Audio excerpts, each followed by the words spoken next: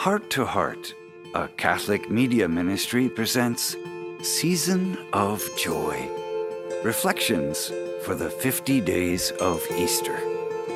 Today's reflection is by Father Mitch Pacwa, S.J. Father Mitch is a Jesuit priest, world-renowned lecturer, spiritual director for over 50 Holy Land pilgrimages, respected scripture scholar, published author, and the host of EWTN's television and radio shows. He is also the president and founder of Ignatius Productions, a Catholic media production apostolate. Now, let's listen to today's scripture, followed by Father Mitch's reflection.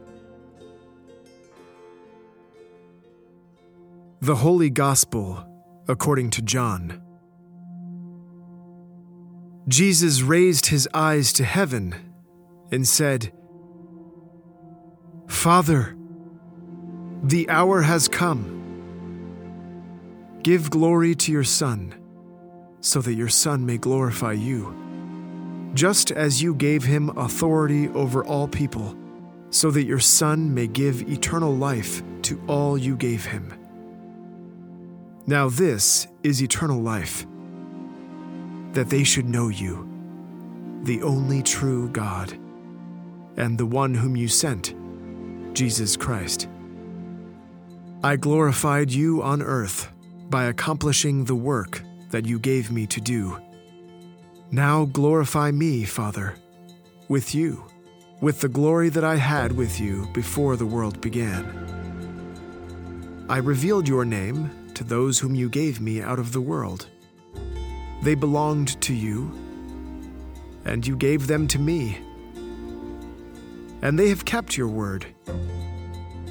Now they know that everything you gave me is from you, because the words you gave to me I have given to them, and they accepted them, and truly understood that I came from you, and they have believed that you sent me. I pray for them.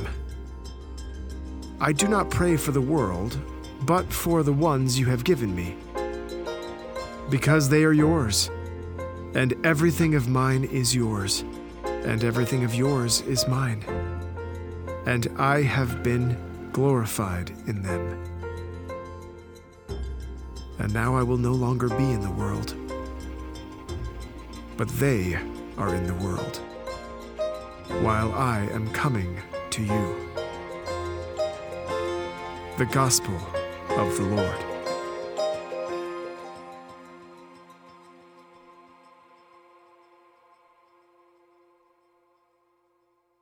This passage has three parts to it. First, in John 17, verses 1 to 5, Jesus asks his Father to glorify the Son because the hour, that is the hour of his death and then resurrection, has come. And he seeks the glory that he had from before the world began. This glory was what he had left behind, as St. Paul cites in a hymn in Philippians chapter 2, verses 1 through 10, that Christ had emptied himself of the glory of heaven and became a slave to the point of dying on a cross. But he also seeks from the Father the same glory he had from the beginning of time. So that's what he prays for here as he gives his final testimony. Then we see the second part in John 17, verses 6 to 8, when the Lord Jesus speaks about his apostles. He said, I manifested your name to the men you gave me out of the world. First, the apostles are the Father's gift to Jesus, but the gift Jesus gives to them is the name of the Father, and that he prays for them because they're going to be in the world, and he also describes them as the ones to whom he gave the words that the Father had given Jesus.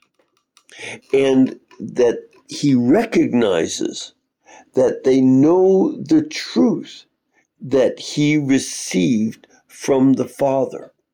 Now, given that, the third part is in chapter 17, verses 9 to 11.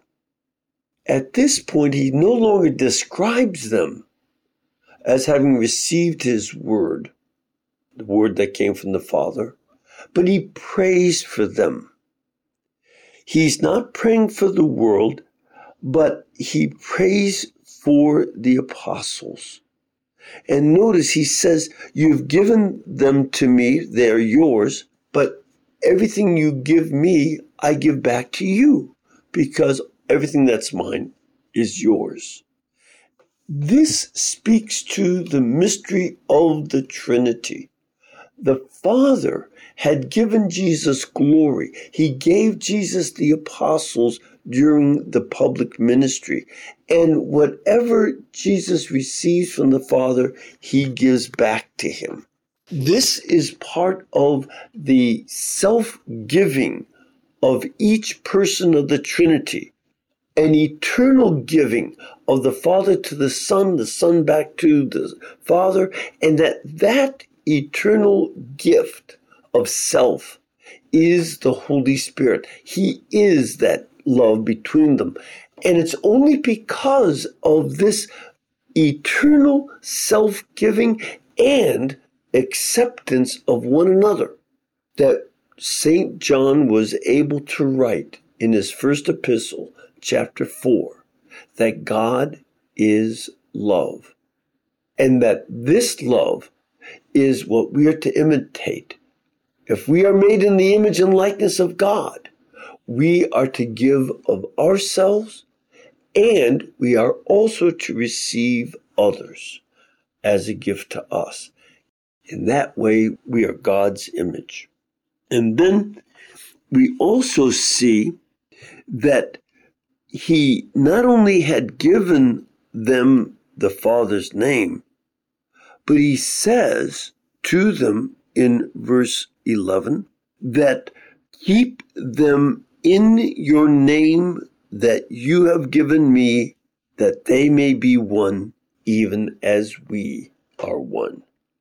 The name of Father is what makes it possible to keep the disciples of Christ one, even though they live in the world. And sometimes people are influenced by processes in the world to deny the name of Father, but we never do. Instead, we pray, Our Father, who art in heaven, hallowed be thy name. We hope you've enjoyed today's Season of Joy reflection. Tune in tomorrow for the next edition in our Easter series. And if you haven't already joined our email list, visit htoh.us to sign up and receive more inspirational content delivered right to your inbox. May God bless your heart and the hearts of all your loved ones.